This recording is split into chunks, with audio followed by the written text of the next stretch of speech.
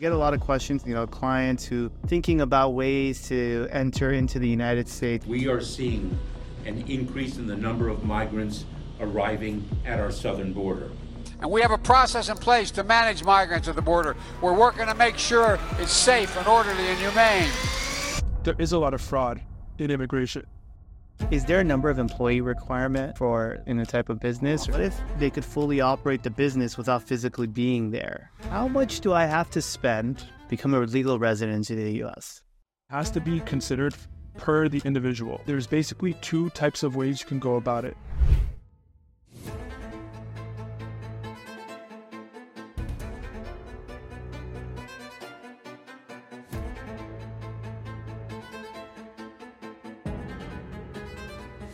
All right, guys, welcome to episode 10 of Overtime with Nav. Very, very excited. My next guest is someone very near and dear to me. He holds so many titles. Most importantly, one of my best friends. He was my former roommate in college. Where do I take this next? But we'll keep it professional for the moment and for the time being. U.S. Immigration Attorney Michael Ashoori. Michael, Thank you for joining us. We're very excited. I've been anticipating this podcast for quite some time now. I know you're a busy guy helping folks, enter into the States legally and respectfully. Thank you for joining and dedicating your time here. Welcome. It's my pleasure to be here, Nab. Thank you for having me. I've been seeing the various episodes, and they've been very impressive so far. I'm proud of you. Keep crushing it with this podcast, and I'm very happy to be a guest.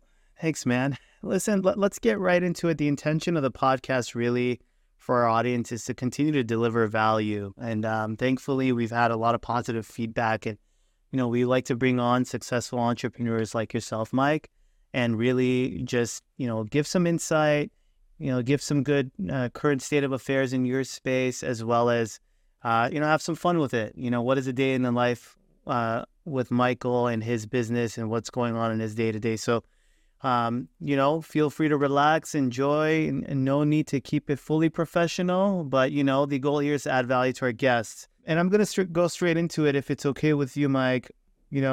I just want to get straight into it. I get a lot of questions to my office, clients who have family members and friends outside of the States and thinking about ways to enter into the United States. I just want to really get straight into it, Mike. How much do I have to spend to get into the U.S. and become a legal resident in the U.S.?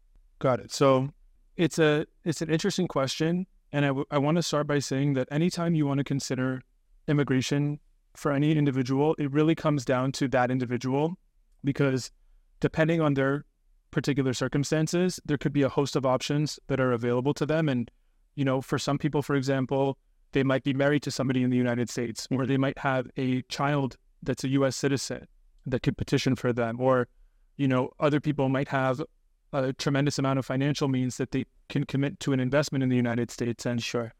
So there's a lot that has to do with the personal circumstances.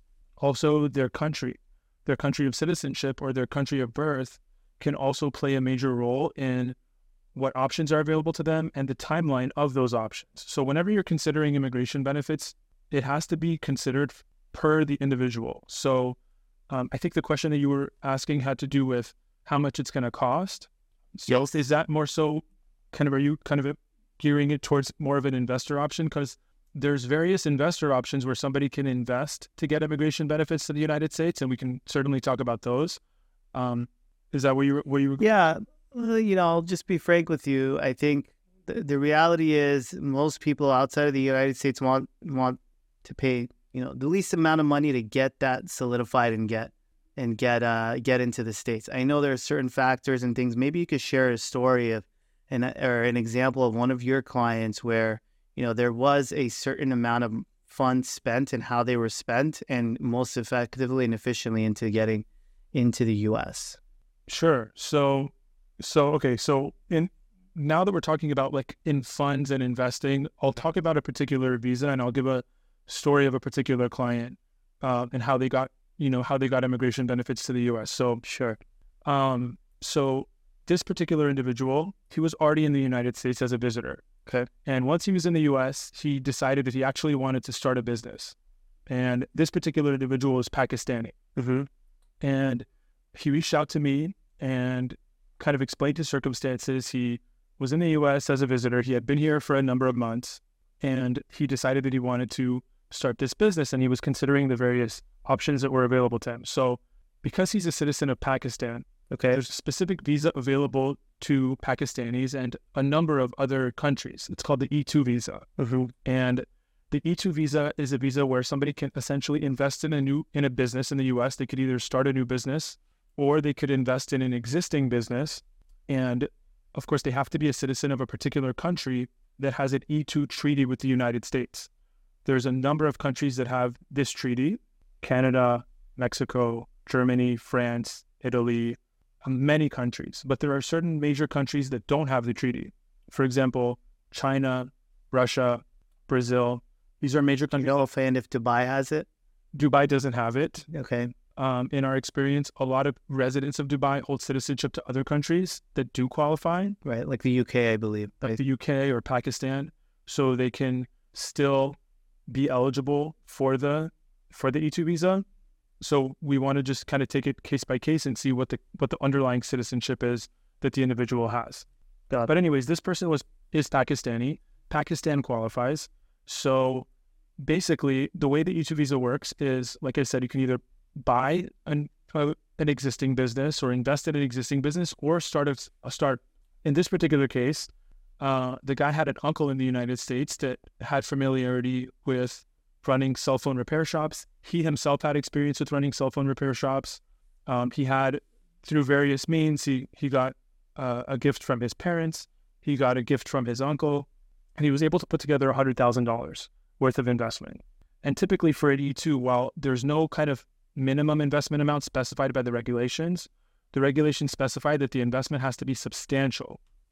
So in this particular case, and by the way that substantial is defined, it's this whole approach where they go through various factors.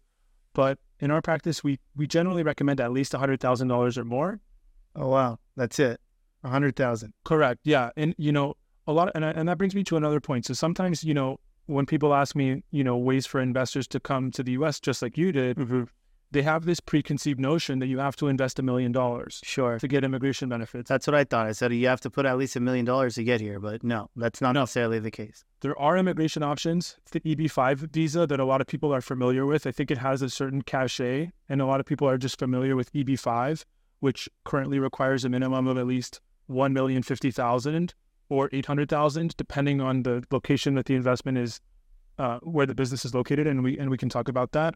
But yeah, that is one option, but it's not the only option. Like we just talked about, the E2, we've had many clients get approved for their E2 visas for investments of $100,000, or in some cases even less than that. Now, we don't recommend going less than $100,000 because you're increasing the likelihood of an unfavorable outcome. But like I said, we've had many successful outcomes at around that $100,000 mark.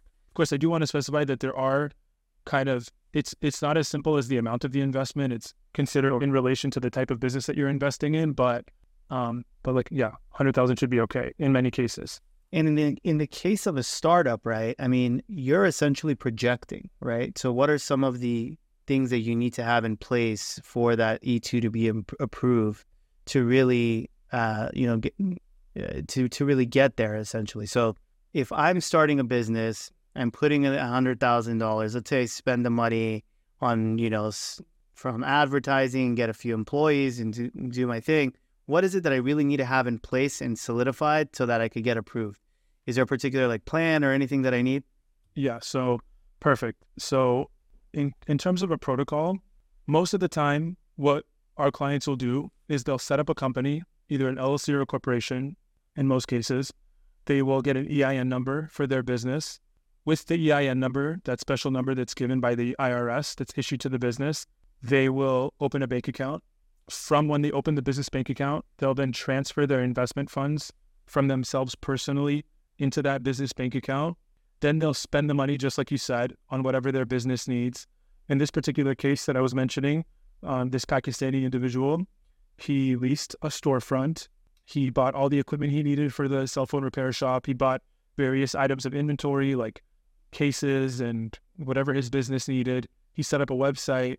he basically did all of those steps to get the business to the point where it was on the brink of becoming operational. So in his particular case, he was a visitor. So as a visitor, he's not allowed to work in the United States. So what he did was he got the business to the point where it was on the brink of becoming operational. He had set everything up, made his investment, and did all those various initial steps to get the business set up. And then at the point where the business was pretty much turnkey and ready to operate, it's at that point, once we gathered all those documents, that we were in position to submit an application. Now, to go back to your earlier point, one of the essential documents that was included in his application was the business plan. Mm-hmm. And again, this was a startup company, so USCIS in this case was... What's USCIS? The USCIS is basically the main government agency that processes these immigration applications. Gotcha. So that's like the agency that we're going to submit a lot of these petitions to. For E2 visas, actually, it's interesting because there's two ways to apply for an E2. You can either apply from within the United States. You know, let's say you're here as a visitor, or you're here as a student, or you're here in some other valid non-immigrant status, and you can change your status from within the United States. That's called a change of status. And if you're outside of the United States, or maybe you're in the United States but you want to obtain a visa, you'll apply for a visa at a consulate abroad. So there are two different things. You can either apply for a change of status, or you can apply for a visa.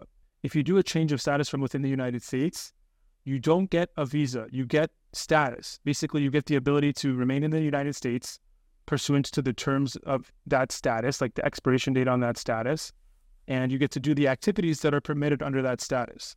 If you get a visa, then you're applying directly at a consulate. You go, let's say you're from Canada.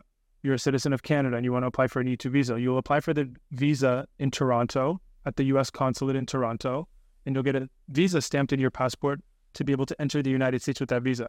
Now, the reason I bring that up is because in the context of an E2 visa, if you're doing a change of status, it gets submitted to USCIS. But if you're doing a visa, it gets submitted directly to the consulate. It doesn't go through USCIS. Interesting.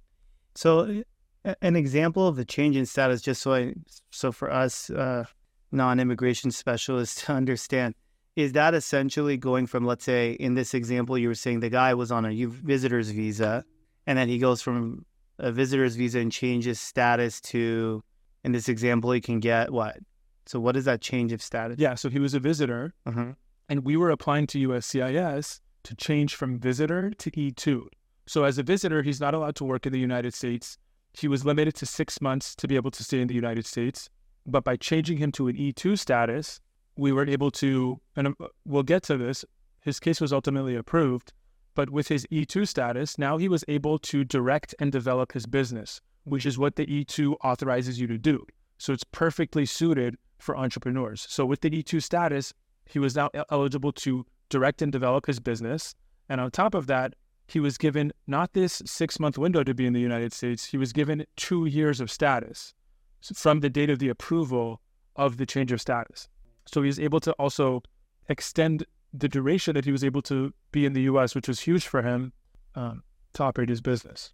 That's amazing. So in this example, and I want to make sure, because the nuances are really key here, because you could really screw it up if you don't know.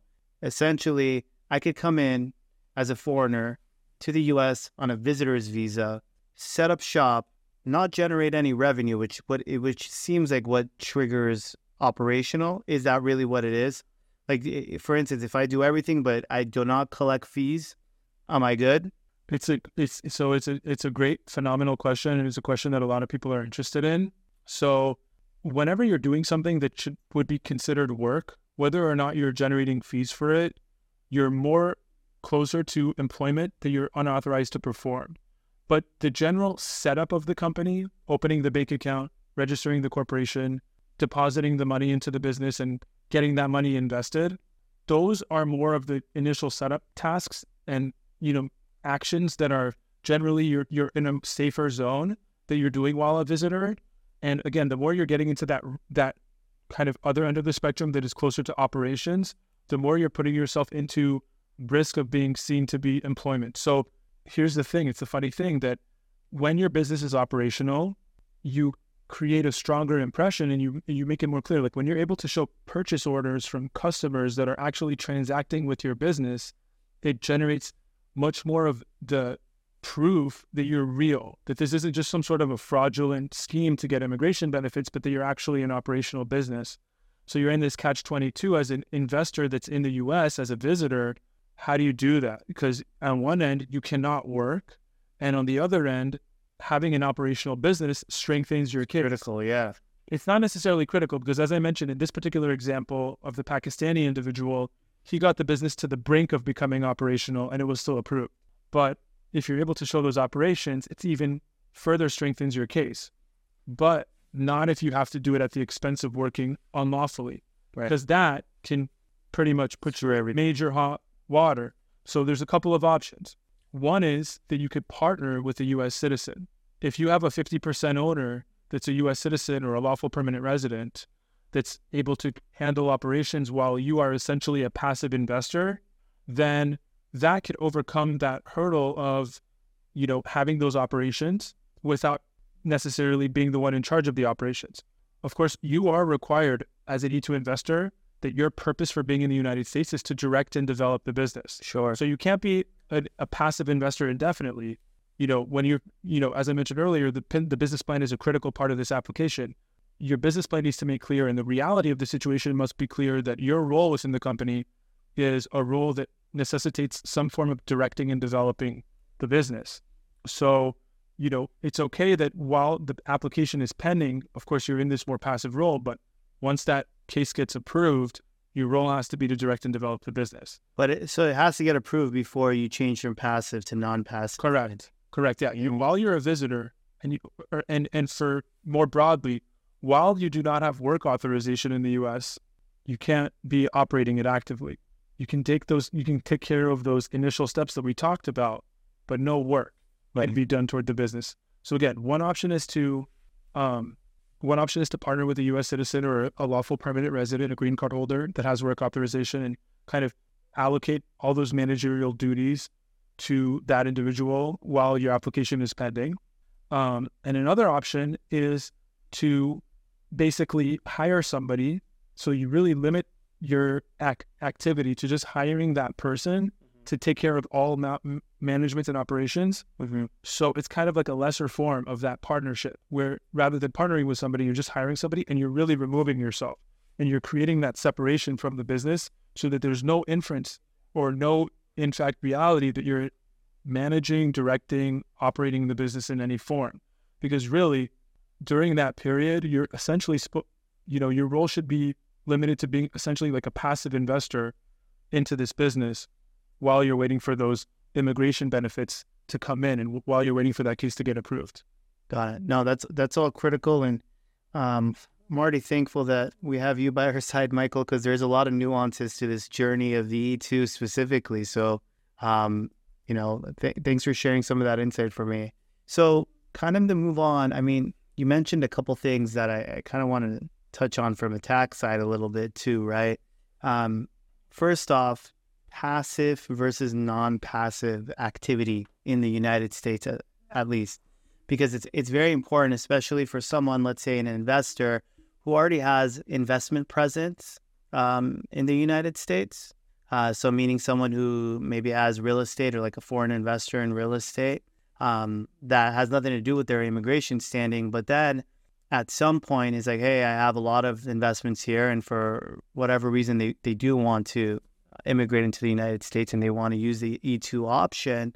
It's actually very interesting because by this logic, if you structure this in a way where you do create a 50% partner, at least, right? It's minimum 50. You should have at least 50% ownership, ideally. Ideally 50%. Or more. If you could be 100% owner, that's great too.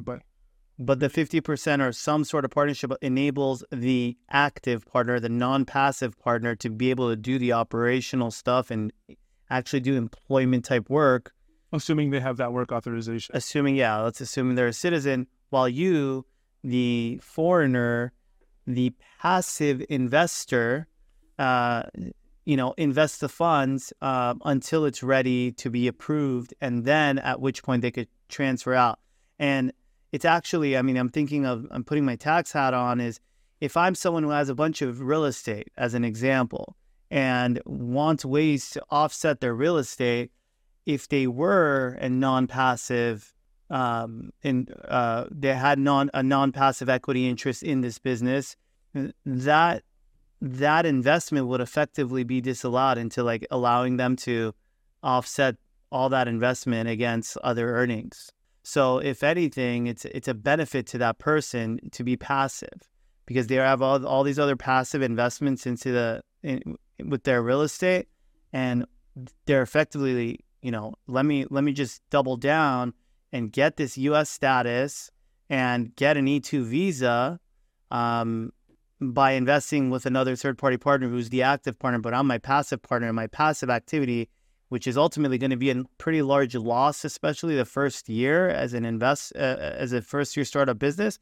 At the minimum, I get to offset it against all the taxable income that's coming from my real estate. So I think for a foreign investor, that kind of even makes it even more exciting to take the E2 route. I don't know what your thoughts are there, but I think that option to allow for another partner to take the active role and you take the passive role until you're ready to change it up, especially in that first year when you're generating losses and offsetting those losses against real estate activity, I think, it's almost a slam dunk. Why not? Is there any issues that you could see from that? Well, a couple of things. One is that we're operating under the framework that the business in this context is an active business, not a real estate investment, because the E2 visa has to be a bona fide enterprise. It has to be like an active for-profit business. Absolutely. So real estate investments, passive investments in real estate don't qualify for E2. So we're just saying that you're offsetting the losses against the real estate, but that the business in question is active, right? Correct.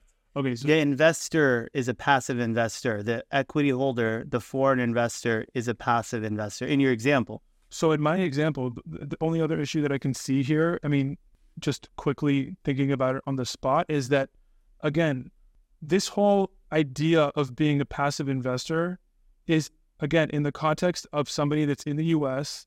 as a visitor. They don't have the ability to work, and they're just basically looking for a strategy of having their business be operational while their application is pending. They're not necessarily being listed on any documentation submitted to USCIS as a passive investor. Their application states that they're going to be either a general manager or the president or CEO, some sort of a clearly active role. The just kind of this thing that we're talking about of a passive investor is more so the reality of the situation until the case gets approved. My concern is if on one sort of a government filing, like a tax filing or something, you're listing yourself as a passive investor based on this, small window of time that the application is pending. Oftentimes it can be, a month or less.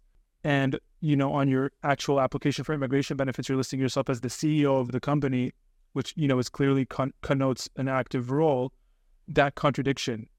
Because again, this idea of being passive is more so just for the limited window while the application is pending. But once that application is approved, they're getting kind of flung into the role that they said they were going to be, which is a role that involves directing and developing the business.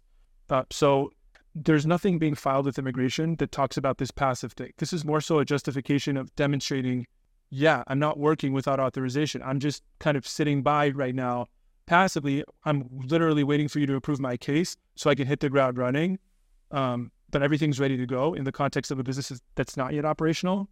Or here's this partner that I have that's kind of holding down the fort right now while I'm waiting. But as soon as I get approved, I'm jumping right in and I'm operating. Right. Just like I said I would.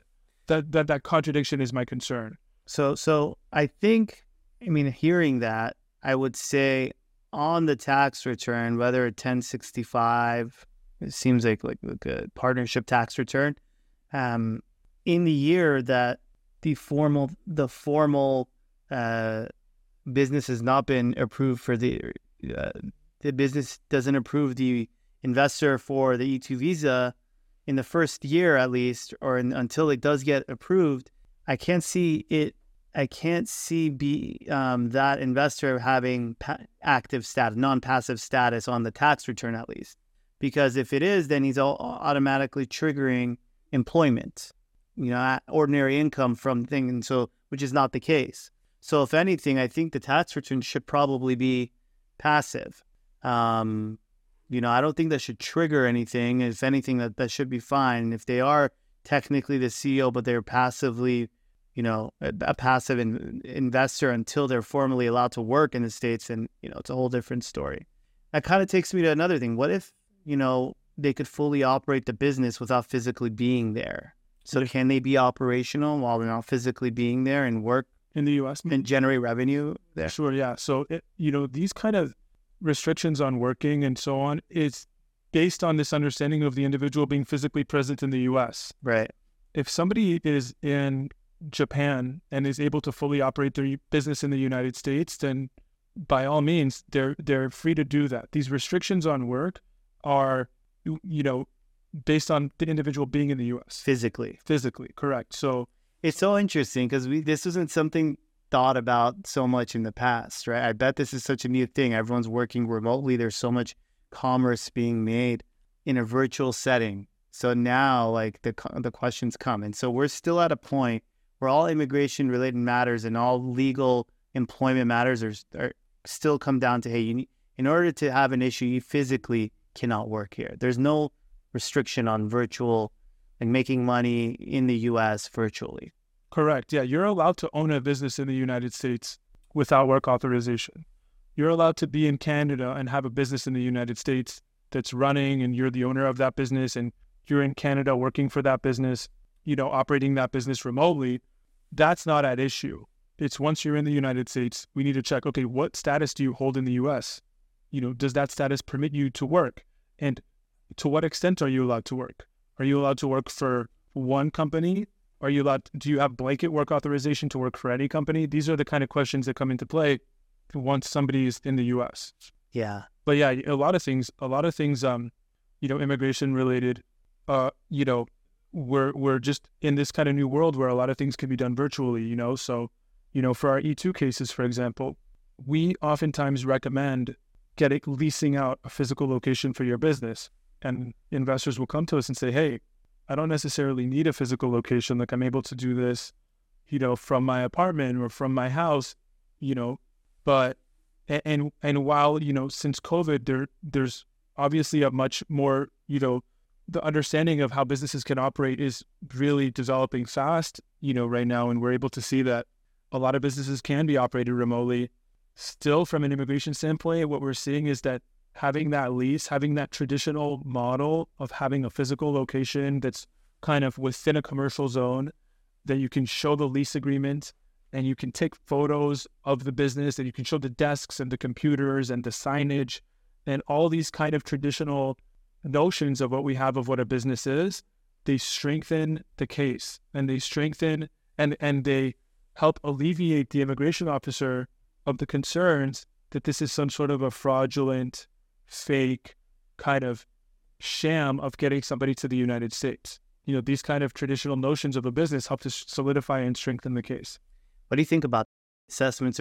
Because I hear that and I think, okay, well, another case of government regulatory bodies being a little bit behind in modern day society and maybe need to play a little catch up on their assessment process.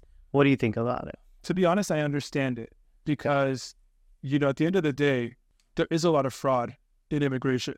And, a lot of these kind of measures, what we just talked about, are to help alleviate any sort of concerns that there's something awry here, that something doesn't add up here. And so, I see it in my practice. I see how kind of taking these steps, having a physical location, giving them something tangible in the form of pictures of the inventory, the lease agreement signed, evidence of lease payments being made toward the business, all these kind of things that get associated with a traditional business help to strengthen the case. It's just giving that immigration officer the certainty that this is real. So I understand it. I put myself in the shoes of the U.S. immigration system, and like I said, there's lots of fraud with various kind of immigration benefits. So at the end of the day, hopefully there will be mechanisms developed in time that are more favorable. And by the way, this is not to say that you necessarily have to get a lease. it's not like a statutory requirement for an E2 that you have a lease. It helps the We're case. just talking about helping the case. Right. Or yeah, Because I'll tell you, man, I've seen it. My clients are there. There are so many active, successful, businesses who employ tons of people that don't even have a physical location. I know. I know. And so, I know. and the fact that helps, I mean, I get how it helps, but I don't know if it should, and I don't know if it does necessarily, hey, you don't have a lease in place? Okay, this isn't happening. Is that really the environment? No. Okay. It's not the environment. Look, it's a tool to help strengthen your, in the totality of this picture that is your case. Mm-hmm. It's one of those elements that will, bolster it. And there's other things too. Sometimes things don't add up. Like, let's say, like, your business involves, storing, thousands of items of inventory, and you're showing some sort of like a virtual WeWork lease. So you have a lease there, but things, you have to have an explanation of how all this makes sense. Where is your inventory stored? USCIS will ask about that. And so everything has to add up. So it's not just, get a lease signed, you're going to be in the clear. No. It's just, it helps, assuming it adds up with the whole picture that is your case, it will help the case ultimately. Again, assuming that it makes sense. It's like a lease that's sufficient for your business, etc. Right. Is there and forgive me, as I'm trying to dissect the various things, because I know there are other types of visas as well. Is there a number of employee requirement for like an E2 visa in a type of business, or is there? What are you essentially trying to prove? That, I mean, if I could run a successful practice, but I'm the only one employed, is that good enough? Or how does it work in the E2 space specifically? Yeah, so great question. The number of employees, there's no technical requirement of having a set number of employees. Like EB-5, which is a green card, it's an investment-based immigration option that results ultimately in a green card. E2 doesn't result in a green card, it's a non-immigrant.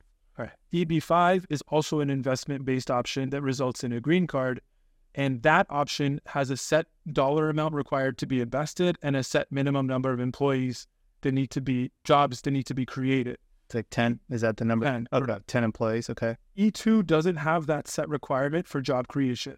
That said, there are requirements in place for the E2 that kind of go hand in hand with job creation, such that creating those jobs will be beneficial to the viability of the case. Mm-hmm. Not that they need to be in existence at the outset, but like in the context of a startup business, they should be accounted for in a business plan. And there's two particular requirements that I can think of off the top of my head. For the E2? For the E2. One is that, again, you need to be directing and developing the business. So let's say you start a cafe. You can't be the one making the cappuccinos and the lattes. You need to be the one that's directing and developing the business, overseeing the growth, overseeing the enterprise, figuring out different opportunities for expansion. And you have to have a more high-level role within the company than just doing that baseline work that the barista would do. Mm-hmm.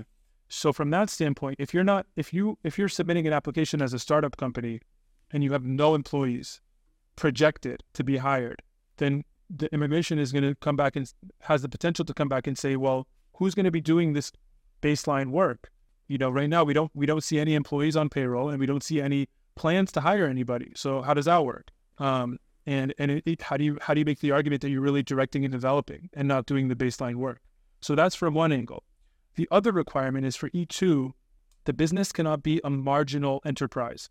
Marginal essentially means that the business is like a small business that's just benefiting the E2 investor and their family, just basically creating a minimal livelihood for the investor and their family. Now, so I hear that. I just feel like there needs to be employees. You need to benefit out the community. Well, in the context of marginality, if your business is extremely profitable, then you're also, outside of the definition of marginal, because you're not just providing a minimal livelihood for the investor and the family. The business is extremely profitable. So I would say typically, if I'm providing a very good livelihood for my family, I'm good. You're in better shape. I think a combination of jobs created for U.S. workers and good financial projections in the context of a startup company are really helpful. Now, here's the thing, though. Sometimes people buy existing businesses, and the financials are the proof is in the pudding, so to speak, of how the business has been operating, and the jobs that have been in place to date, and again, what the financials are of the business. So, people will come to us and say, hey, I want to buy this business. It's netting $40,000 a year right now. I'm buying it and I'm taking a loan against it. So I'm going to have this new debt service obligation to the business, which is going to bring down my bottom line even more. But I have this beautiful business plan that shows that we're going to be hitting $500,000 in year one from our takeover, and year two, this, that. You need to be able to substantiate, you need to be able to justify that improvement in operations. And, just saying that there's a new owner in town doesn't really cut it. Got it. Even though I've seen, believe it or not, I've personally seen great examples of acquisitions where new owners came in and did cut it, but for purposes of approval, the proof has to be in the pudding. So you have to have really good projections and basis for these projections. Yeah, your projections are going to be, I think, more helpful in the context of a startup. Right. In the context of a business that's being acquired, because you have so much proof in previous years of operations, if you do want to kind of distinguish the business, I wouldn't solely rely on new management. I would ideally want to show an infusion of capital into the business to help in some sort of growth or expansion, and then you can put yourself more in the lens of that startup almost, where you can start to credibly rely on projections that are, that have a significant difference from past operations. I would like to see some sort of capital infusion to help substantiate that. So capital infusion along with a baseline foundation of a business that already is giving that beyond just a marginal profit for just the investor to live on versus, you want something a little bit more than that, you're saying. So ideal situation, said in a different way, you're buying a book of business that's netting at least a couple $100,000. You have a good plan. You're going to infuse some capital on it to make it even greater. And it'll be nice to have a couple employees already as part of the overhead. I think in the context, in the example that you just listed, I think the person should be in pretty good shape. Just based on those kind of factors that you mentioned alone, I think that should be potentially a viable business to acquire for any. Got it. Is there a minimum profit margin or profit that you look for? I look for I kind of assess the whole picture, and I kind of give my input on it, on whether I think they'll get some pushback, whether I think it's clearly in the green. I feel like it's clearly I take the whole picture and I say, okay, if an immigration officer is looking at this, what's the likelihood that they're going to consider this marginal? And so it's a cumulative kind of assessment based on the employees in place, the revenue, whether additional capital is being injected into the business, how many years of past operations are there? Is this business still kind of just getting its footing from being a brand new company? So all those factors come into play when I assess what I feel like an immigration officer at a consulate looking at this case in 10 minutes is gonna kind of how they're gonna feel about it. I see. Okay. That's great. So I want to shift gears a little bit. I mean, before we do, just to make sure I understand the projection aspect of it. I mean, what exactly are you providing? Is it are you requiring a pro forma P&L or a balance sheet? What are you specifically requiring for your applications, or what does USCIS require for that? Yeah. So typically in the context of somebody that's doing a startup company, they're starting a new business in the U.S. Yeah. Typically, those applications will get submitted along with a business plan. Okay, business plan. What does that entail? So the business plan will provide a summary of what this business does. Mm-hmm. It'll provide basically a breakdown of how much money was invested into this company and what was the money allocated toward, what was spent, X amount of dollars on marketing, X amount on operating capital, this amount on inventory, etc. It'll provide a background on the investor themselves, what their role is going to be with the company and why they're qualified, why they are positioned to be successful in this endeavor. And it will provide those pro formas that we talked about. It'll be like a 5-year financial outlook in terms of, what the numbers are going to look like in year one, in terms of profitability, in terms of gross revenue, et cetera, for approximately 5 years. Mm-hmm. And it'll also show an organizational chart of, the anticipated hiring over the next period of time, and along with any employees that are already in place. That's great. So it is, from one standpoint, it's like a traditional business plan. And from another standpoint, it has specific E2 elements that are covered in it, so that an immigration officer can look at it and it can really help them in their assessment of the case. So because sorry, I'm a numbers guy. I love seeing like financials and pro formas and all this stuff. Like, and all I think about is if I'm, if you could maybe wear your USCIS immigration officer hat for a second, you're looking at a pair of my financials or projections that I'm going to prepare to submit. Are there any KPIs specifically that you want to hit? Like anything? Like I asked about, and I know you said I look at it as a whole. But let's just going back, let's stick to the bottom line. Yeah. Is there a bottom line projection, like a minimum that you want to see? I can tell you this, okay? I know, people ask me all the time, like, is this amount of profitability, is this amount of net income good? I hesitate to make a blanket statement. I don't want anybody to watch it and interpret it and be like, oh, I hit that number, I'm good. Right. But I will just tell you this. The more profitable the business is, you're in, the more good shape you're in. The more employees that you have, the more good shape you're in. And the lower the profitability is and the lower the employee count, the more you're in the territory where you're giving ammunition to an immigration officer to consider your business marginal. So I mean, hopefully that's helpful. That helps. That helps tremendously. And for my reference, is it hey, you're approved or not approved and there's no other option at that point? Can you reapply? Yeah. Is there a really crazy process to reapply? Can you feel like, do they say, hey, fix X, Y, Z? Give us a little bit of background of what that journey's like a little bit. Yeah. So you typically with a USCIS case filing, you have the option to potentially reapply. So again, if somebody's a visitor and they're doing a change of status, that change of status has to be filed while they're in that visitor status. So sometimes they'll file and then, by the time they get a decision on the case, their underlying visitor status has now expired. So they can't just launch that change of status anymore because with the new filing date of the resubmission, it's now outside of their visitor status. So they could refile again, presumably at the consulate as a visa application, not as a change of status.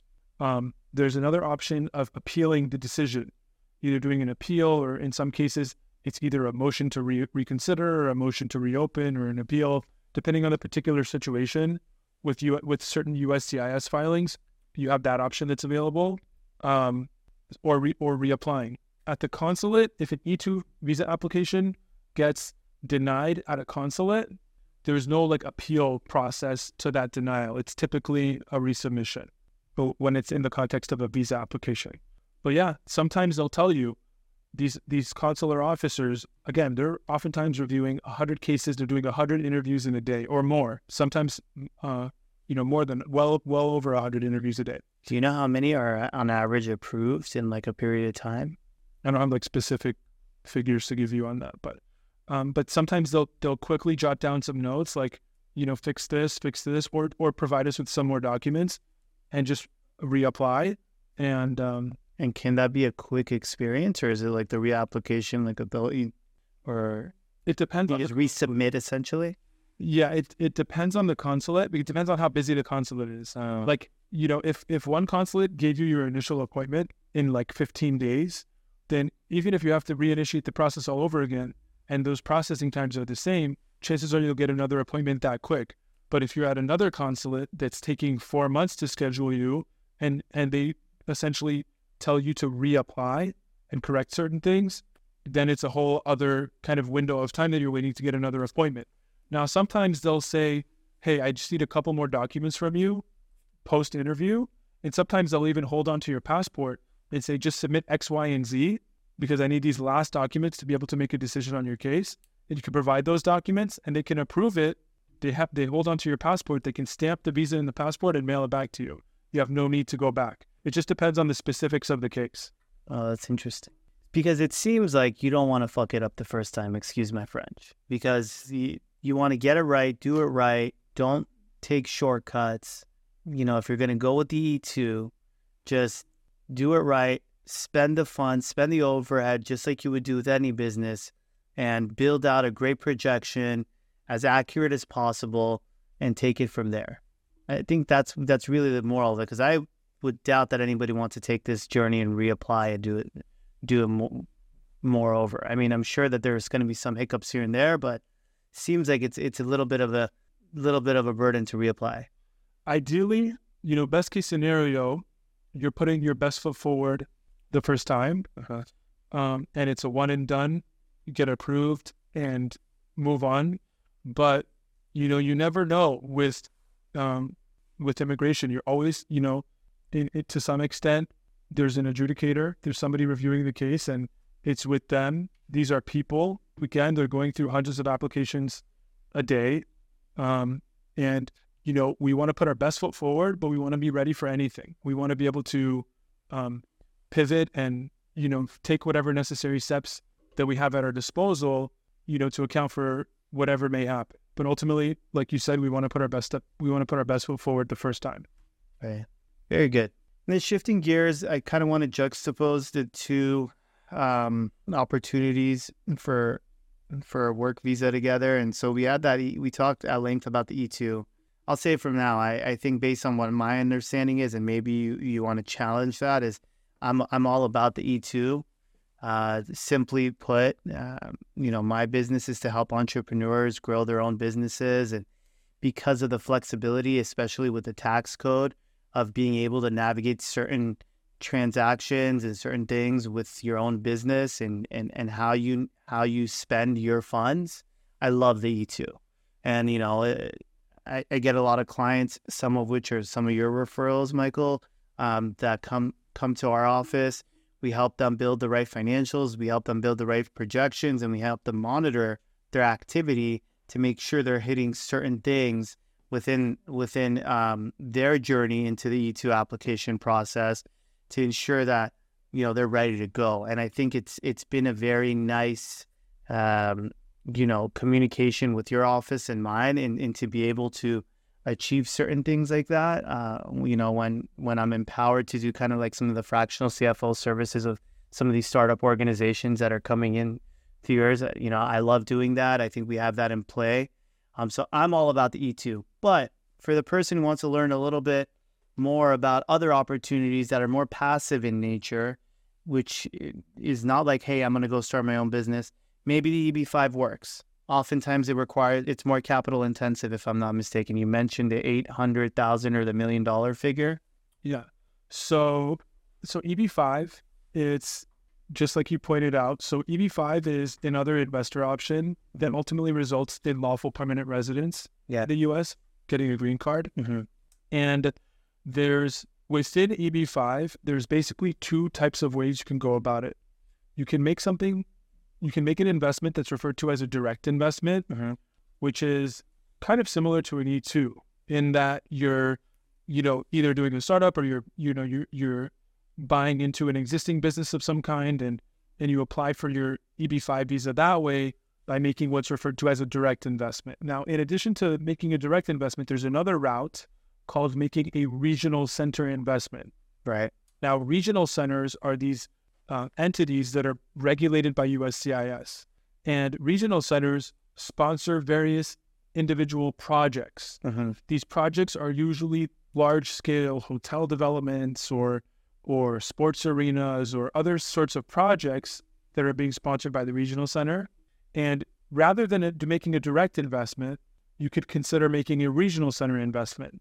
And by making a regional center investment, generally, you do have some involvement in the management of the company. Typically, it's limited to some sort of voting rights.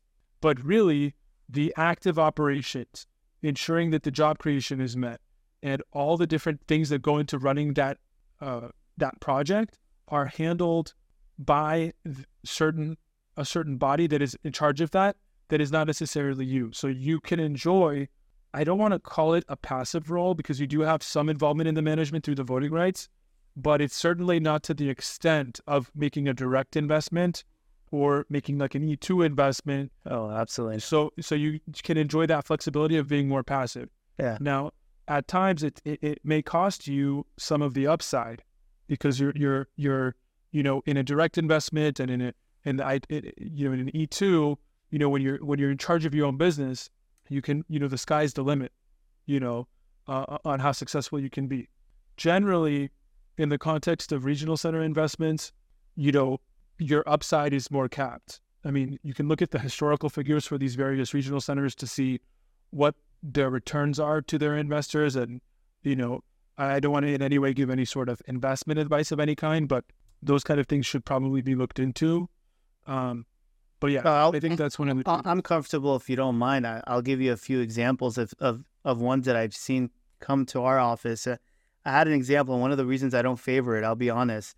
Let me backtrack. I think everyone has a different position. I think for the person who doesn't want to be the more active operator of a business, the EB5 is a route to go in my mind. The regional.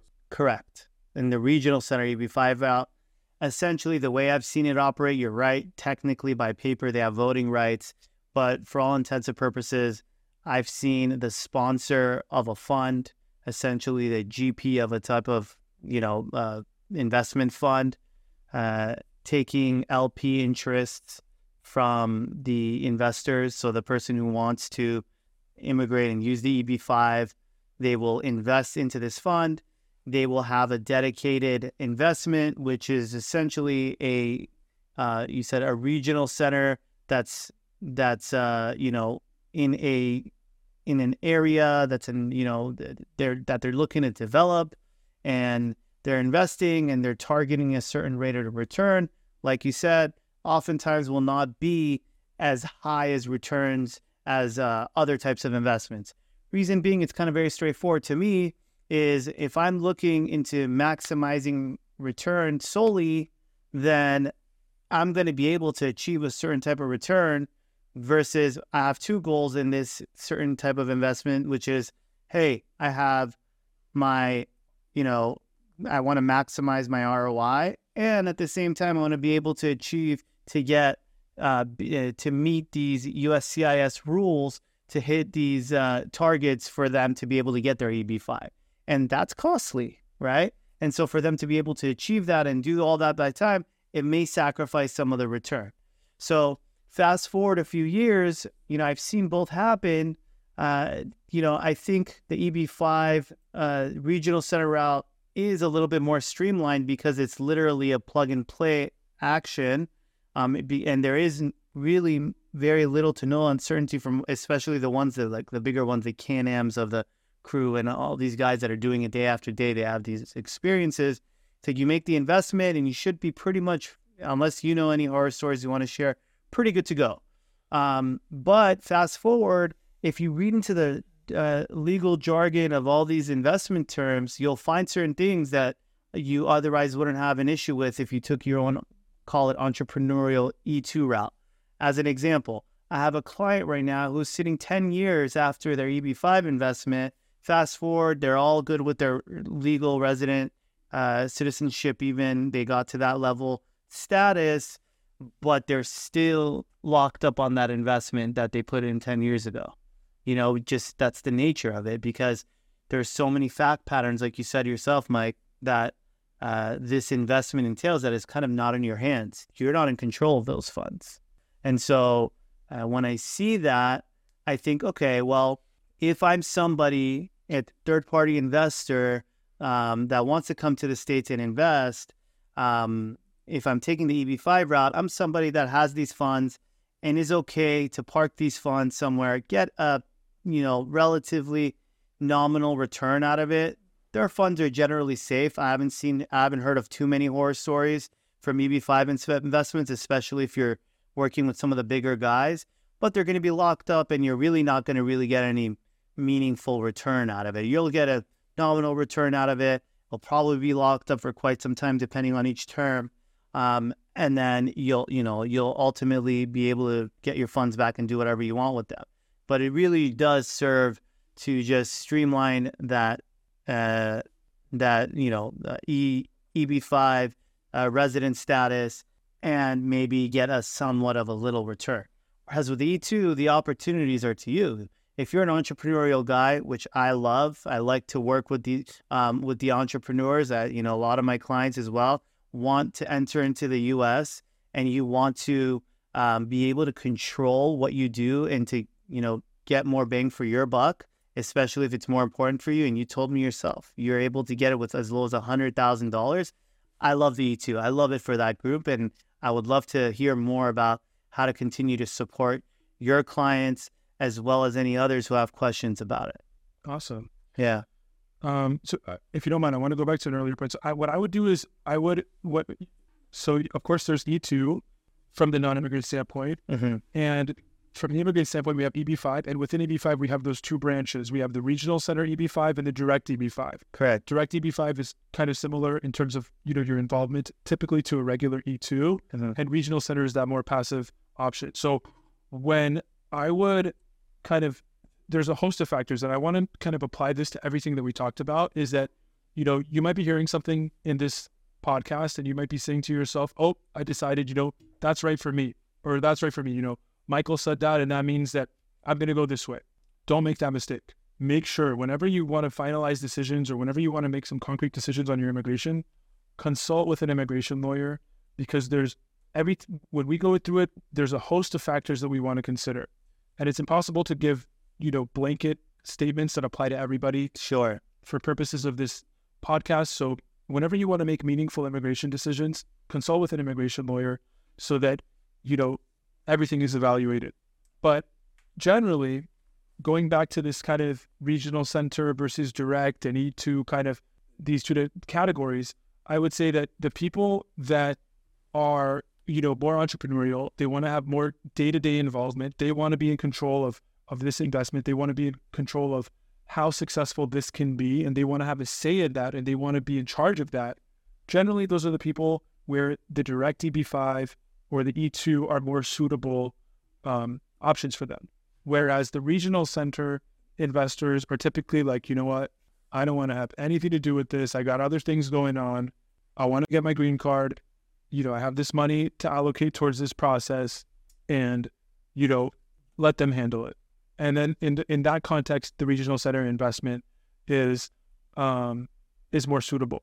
Now, you alluded to like horror stories. Unfortunately, at EB5, there has been, multiple instances, well-documented instances of fraud within the program. Wow. Instances of and not necessarily fraud, but projects that have gone under while the immigration proceedings were underway. And unfortunately, in a number of those cases, the people were, left without immigration benefits at the end of it. Wow. So, but with that though, there are also a number of success stories, and there are many investors who have gone through the process smoothly and have gotten their green card as a result for not only themselves, but their spouse and their children under 21 years old, unmarried children under 21 years old, and they've been able to secure these immigration benefits. So again, regarding picking a regional center that's not my area, I always defer to the experts in that, the investment advisors or the various people that are qualified to render that kind of advice. But, someone should be very careful to select a regional center that has a good track record, potentially a project. There's various factors that go into that due diligence process, and it should be handled with care because there's a lot at stake. If that project fails, it could be detrimental potentially to the immigration component of it, not only the investment component of it. So it's something that should certainly be handled with a great degree of care.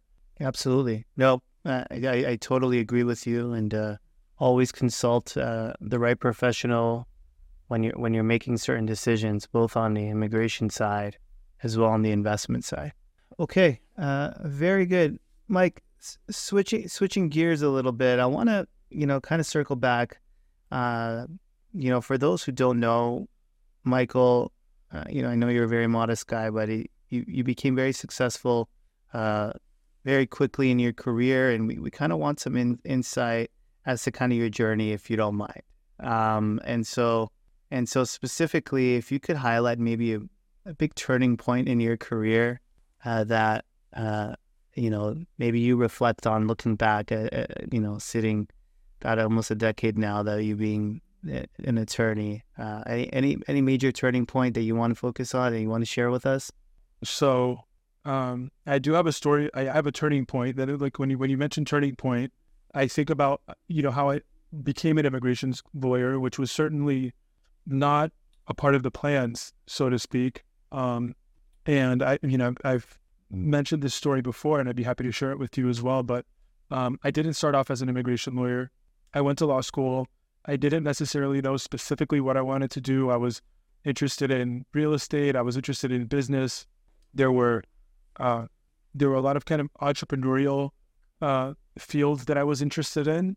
And, lo and behold, I graduated law school and I started looking for jobs. And I found myself working at an insurance defense company, an insurance defense law firm. Mm-hmm. And basically, the field of law that I was involved in is that, people would sometimes get injured at work. Okay. And when they would get injured at work, they would file claims against their employers. And I was basically representing the insurance companies that were defending these employers. So somebody would say, they would say they slipped at work, they hurt their knee, and we would be the lawyers that were defending the employers and saying, hey, did you really slip at work, or is this something that happened on the weekend and you're trying to blame it on work for benefits of some kind? Mm-hmm.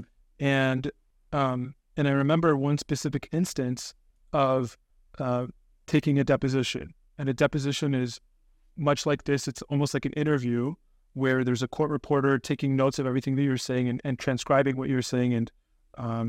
And that, the content of that deposition can be used at trial. And I was taking a deposition of this injured worker. And as part of her claim, she alleged that she was suffering from anxiety and depression.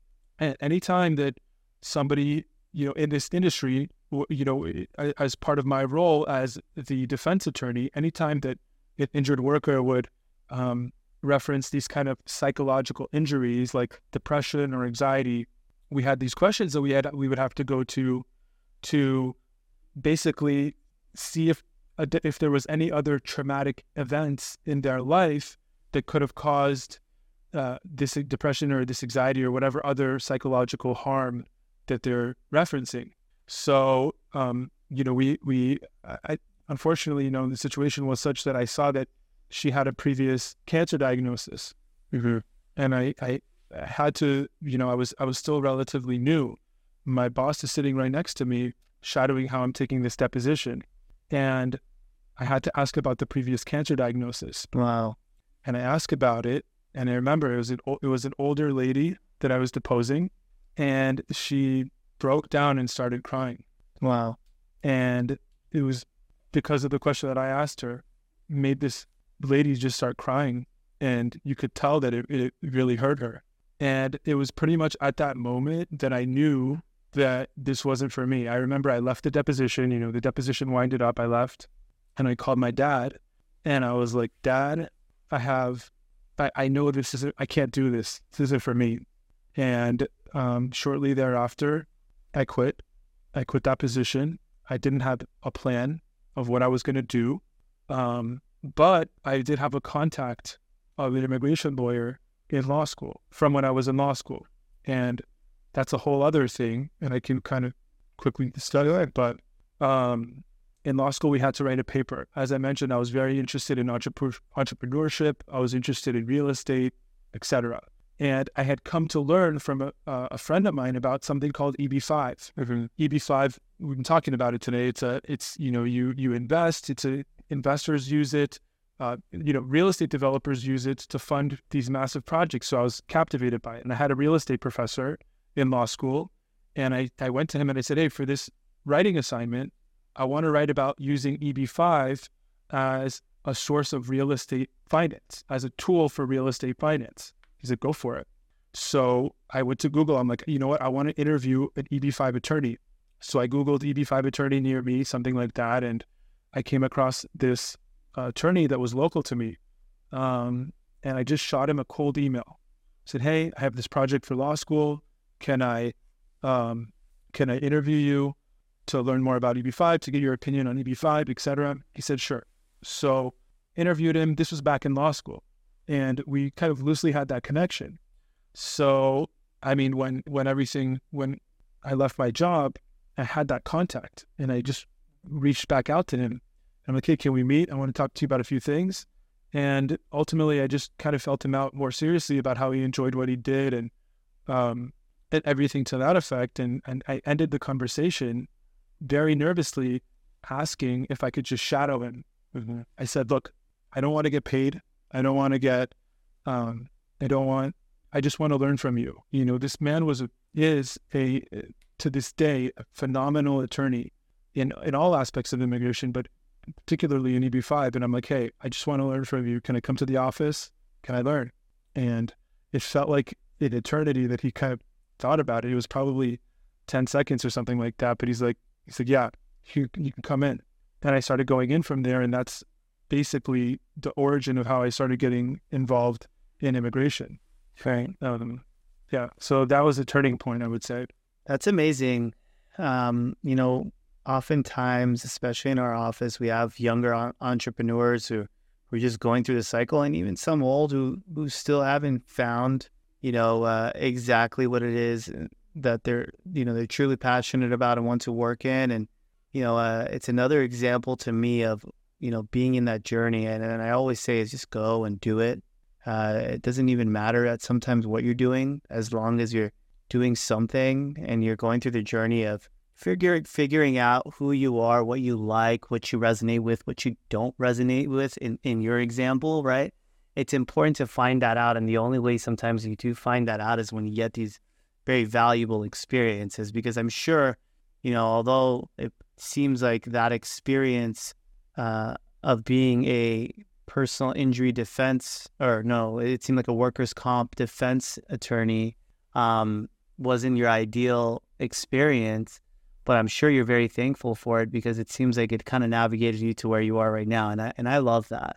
I love hearing stories like that, because it's those moments, if you look back at that moment, you're probably in a place where you thought like, oh my God, like, why am I in this position? Why is this happening? And I'm not happy here. And obviously you were empowered enough to make a change. And that's very important in that journey, to make that change once you feel that way and just, switch it up. But at the same time, looking back, if it wasn't for that experience, you probably wouldn't have made that switch. Exactly. If it was, I'm very grateful for the experience, just like you said, because had I not gone in and accepted that position and worked in that role, I wouldn't have known that it wasn't right for me. That's great. Another thing that brought up is another concept that we talk about, is just the really the most important thing, if not the most important thing, is business, is throughout your journey maintaining and nurturing relationships. And it seemed like you had some sort of impression while you were in college with this immigration attorney. He was able to help you out, and you were able to pull him during your college years. But at the same time, nurturing that relationship and being able to pick up the phone and go back and speak to him and asking him to, I'm sure, because I know you, Michael, I don't think anybody would easily just say yes to anybody to come shadow them. That's like a big thing. And it's a product of, you cultivating that relationship and being able to maintain that. So kudos to you, man. And I think one of my things are relationships are imperative in any industry, and continuing to maintain them is important too. And so maybe you can help us a little bit. Is, do you, like, with your clients, with your audience, another thing that you're super good at, I'd love some of your insight to our audience as well, is, you've been very successful in the social media space and generating content and keeping it relevant for your audience. How do you do it? What are some tips you can give us? It's all about relationships as well, whether it's, more formal, personal relationships, or even just something a little bit deeper, like your audience, that you may not know all of them, but you're maintaining contact with them. How are you doing this, and what is your process? Do you have rituals you want to share? And we'd love to hear a little bit about that. Sure. So just it was a loaded. I know there's a lot there. Yeah. Yeah. You could unpack it one by one a little if you can. Yeah. So first thing, I'm extraordinarily grateful to God to send me this blessing in the form of this attorney that did act as a mentor to me. If anything, I don't want to take any sort of credit as my ability to maintain that relationship. I think it's more so a testament to his character to be that willing to be a coach to this day, to be somebody that I could bounce ideas off, and to now we work together in more of a collaborative sense on certain matters. But I think certain people are just special people, and I think he just happens to be one of those people. So I wanted to get that out there. But okay. But touching on the content creation side of things, I will say that I think that whatever your industry is, as you immerse yourself in that industry, as you talk to the customers in that industry, you start to hear, commonalities in topics that people have interest in a way that outsiders don't get that insight. And I think it's important for any sort of content creator to kind of be very perceptive to that, and to see, what is it that these people have interest in that is recurring. And it seems like there isn't readily accessible information on that, or it isn't packaged in a way that addresses it head on and is gives a well-rounded answer that even you intuit the other things that need to be brought into this information that they didn't even know that they're curious about, but it relates in some sense. So I think as a content creator, I think one of the greatest skill sets you can have is to be very perceptive and have an awareness of what your audience wants to know about, and how to package what it is that your audience wants to know about with other ancillary things that fit into that to make it even more exponentially valuable. And I think that the more that you can do that, the more that you're going to develop consumers of your content that are just eagerly anticipating whatever it is that you have to share with them. That's very insightful. I appreciate that. And in terms of how you deliver that and how you find that, I mean, I'm sure, you have your own vehicles to find certain things in your industry, but is that something that you're literally dedicating, your daily thing? Have you delegated most of that now? What is your specific process, if you could share, like in terms of giving that content, giving that information to how much of that are you spending in your time? Because I can imagine you're a busy guy. So, for the people that are so busy, I want to understand what it really takes and how you can really achieve it. I mean, at least how you do it. Yeah. So for me, how it started off, it was a much slower process, just starting with, for example, in the context of recording videos.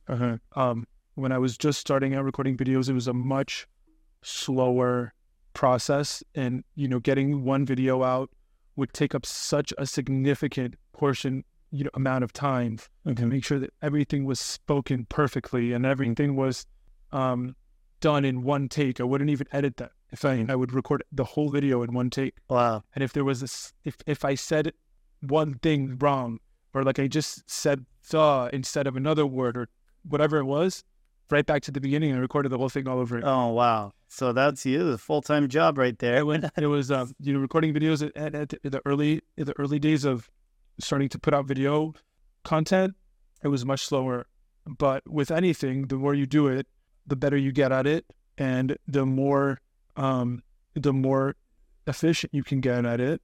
So to answer your question, I still devote a considerable time to putting out videos because I think it's so valuable to, especially in my industry, there's changes that are occurring all the time. And with these changes, our network, either whether they be our existing clients or just people that are, watchers of our content, they hear rumblings of these changes. They want to know more about it. And we're happy to provide that information to them. So So yes, it is a considerable time commitment. It's a considerable commitment of effort, but we're happy to do it. We're happy to do it for our audience, and we think it's extremely valuable.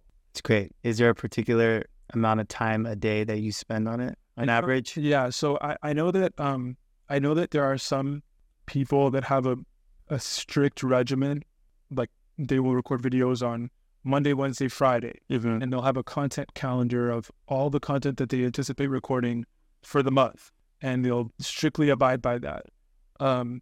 It's not my process. I don't have a particular daily allocation of time to it, but I do consistently, my goal is always to consistently create content for our audience. And so whether that be, developing, over the course of a week, or aggregating it to one day where I was able to carve out a block of time to work on it, it varies. But it is a significant priority in terms of like your business priorities as in terms of your like day to day. It's certainly one of the components of my role that is very important to me, and I do definitely carve out time for it. Yeah, you look good. You look good on camera too. So it must be nice. It must be nice to be able to showcase that a little bit. So. I mean, want to go a little fun here for our audience. I'm just gonna ask you: are you single? Come on, don't be shy. Let it out a little. I'm gonna talk to your editors after. How can someone who's interested in dating you reach you? Through my best friend Nav and through Nav Capital Consulting. Just leave him a comment. We will take any inquiries, and so you are single, bro. matchmaking hour. We're trying to deliver the value bombs. This is value. This is more value than you could think about. So ladies, right? Ladies. Michael Ashoori is single. We are taking inquiries. Is there a particular type that you have? Bro, can we editors have comments on this thing? He's being it's just modest Michael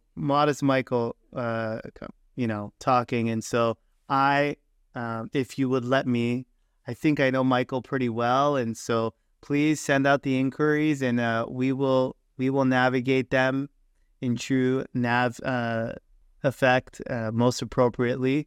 And although this is all jokes, guys, and Michael, it's been an absolute pleasure, chatting it up with you. I hope we do this again very soon. Thank you for joining. Any last thoughts for our audience? Thank you so much, my friend. Thank you for having me on. It was a pleasure, and I would love to be on again. I think that's it. I think if in the description you can put whatever contact information you have for me if you'd like. And I just welcome your audience to reach out to me if they have any questions. We're happy to be in contact with them. Awesome. Thanks, Mike. So going back into the significance of relationships, Mike, I kind of wanted to really emphasize the importance of that to our audience. And whether friendships, whether, who you choose to work with, it's very important because it takes a lot of energy from you and a lot of energy that you're receiving from others. And I'm all about energy and being able to assign your energy to the right path, for lack of a better way to say it. It's been an absolute blessing, growing with you over the years. As many may know or may not know, Michael and I have, grew up together. And he has certain stories that he could share at a separate time. This time. But the importance of relationships and surrounding yourself with like-minded individuals who are always trying to grow and always trying to push. We're always trying to push each other, and really blessed as a fellow entrepreneur to be along your side on that. And I kind of wanted to share a story of how things kind of happen behind the scenes and in various businesses, but even for mine, I know that you and I, we spent a lot of fun time together. I remember our highlight years. Those were great. Our UCLA years, some of the best memories, and especially in this journey of business and entrepreneurship. I remember one night, we met up. I think it was your new place out in Santa Monica. If I'm not mistaken, it was Santa Monica or West Hollywood. Regardless, we went, had a nice workout. Sharing a typical day, that you and I share. Had a nice workout, came back home, opened a bottle of Blue Label, sat down and just like chatted up, talked shop. I was more green in my career at the time, and you had a few years in operating your own business. And I remember just, at that time, I was just trying to find value within my skill set, finding my niche, and finding, certain areas that I wanted to take a deeper dive on. And lo and behold, it was during the COVID years had started, and there was the employee retention credit that came out. And I remember I was challenging the IRS guidance that came out. It was like a 200-page book. I don't know if you remember this day I'm talking about, but we were just going back and forth, talking about and interpreting some of the guidance. And I remember there was a big aha moment into what ultimately came down to one word. Do you remember the word that I'm talking about in the guidance? So basically, we were going around interpreting the guidance, and to my audience, this was essentially for me $1 million aha moment, where I was interpreting the guidance of the employee retention credit, where we were assessing who would qualify, what business would qualify for the employee retention credit. And, as an attorney, I always like to, you being an attorney, I always like to piggyback and to help me with interpretations, which is something that most of my attorney clients, including yourself, are super good at, just because you guys spent countless number of years going through and, reading case law. And so, going through that IRS guidance, I remember going through specifically every single page of that thing. And when it came down to like who qualifies, there was this one like huge section about, okay, well, if your gross receipts in this year versus this year were this much less and that much less, or if you had some sort of partial suspension of your business and we were going, and then due to a government order, then you would be able to qualify.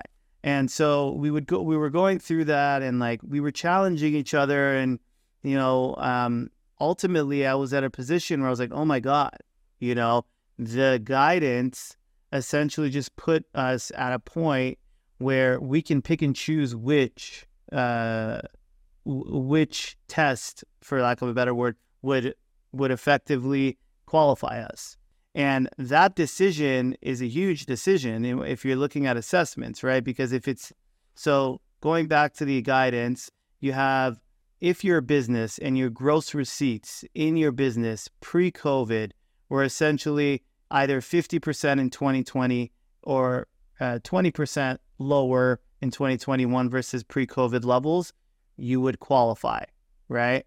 Or the big word that I was looking for, or if your business was partially suspended as a result of a government mandate, which was like these closures from COVID, then you would qualify as well.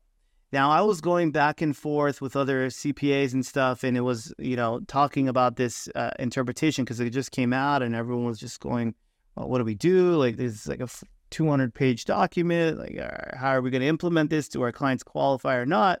But I remember it was with you. I was like discussing this and ultimately came to the conclusion that it's it's either or. So you don't necessarily need to have both. And that opened up, ultimately in my business, a whole like slew of potential qualified candidates that I could go out and help and get these meaningful credits. We're talking about, right, upwards of $26,000 per employee that they had. For an organization that had, 10 employees, $260,000 is a good amount of money that we could have gone after and got our clients. And to go full circle, my intention in going and rambling about this is, had I not had the relationship with you and just surrounded myself with people who challenge me, I wouldn't have gone and, debated that concept with you. And, for that, I'm super appreciative. And I think it's really important to always surround yourself with folks that, challenge you, force you to take the extra step, get uncomfortable, and, really, really appreciative of that. Now you remember which word I was looking for? Yeah, now I do. So I couldn't agree with you more. Sorry, did you? No, yeah, that's it. I mean, I really just wanted to share some of that insight, and ultimately, kind of go back also to the concept of you mentioned being very thankful, and I know that you're a very spiritual person, and you've helped me, and then I share this with my clients as well, to have that faith concept in whoever you believe in, and especially applying that to your business and believing that just having faith and moving forward and putting your step forward and going through that journey. You're going to make mistakes. You're going to go through situations. Like, as an example, you shared with us certain things that you went through that ultimately got you where you wanted to be, whether it was your social media, where you would spend hours at a time, where now you're probably masterful at, posting content, or other examples that I can share where, where I'm at now versus where I was. Just go through the journey. Believe. There's a Yoel Romero quote we'll get up and share. It's very motivational. UFC fighter Yoel Romero, that in business especially, you just got to go and believe. And I think if you have your head straight, you'll go the right path, and come out on the right side winning. Beautiful. All right, man. Thank you